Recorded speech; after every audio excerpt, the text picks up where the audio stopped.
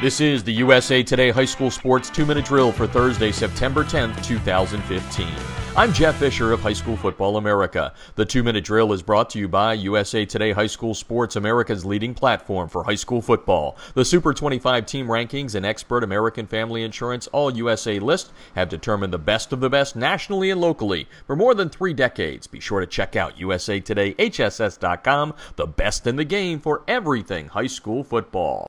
When it comes to California football powers, everyone knows the De La Salle Spartans from the northern part of the state, but in the southern part, Corona Centennial, led by Matt Logan, has also been churning out wins for a long time. Friday night, the Huskies, ranked number 3 in the latest USA Today Super 25, will face a very good Orange Lutheran squad from the rugged Trinity League. Both teams are 2-0, and a Centennial win would give Logan, who's had many offers to move up to the college ranks, his 200th career win. Year in and year out, Centennial plays a top-notch schedule, which Logan says is the key to his team's postseason success, which includes 9 CIF Southern Section championships and 5 state championship game appearances with 1 title. Definitely want to be challenged as early as possible. That's just the way your team's going to grow and develop, and having to have that 2-minute drive at the end of the game to win it, having to make the play, or defensive stop in the last, end of the game and those type of things. But just stressing your kids into those type of situations, so when it happens at the end of the year, you're prepared. And in Texas, the investigation into Friday night's game between Marble Falls and San Antonio John Jay High School, in which 2 players from John Jay targeted one of the game officials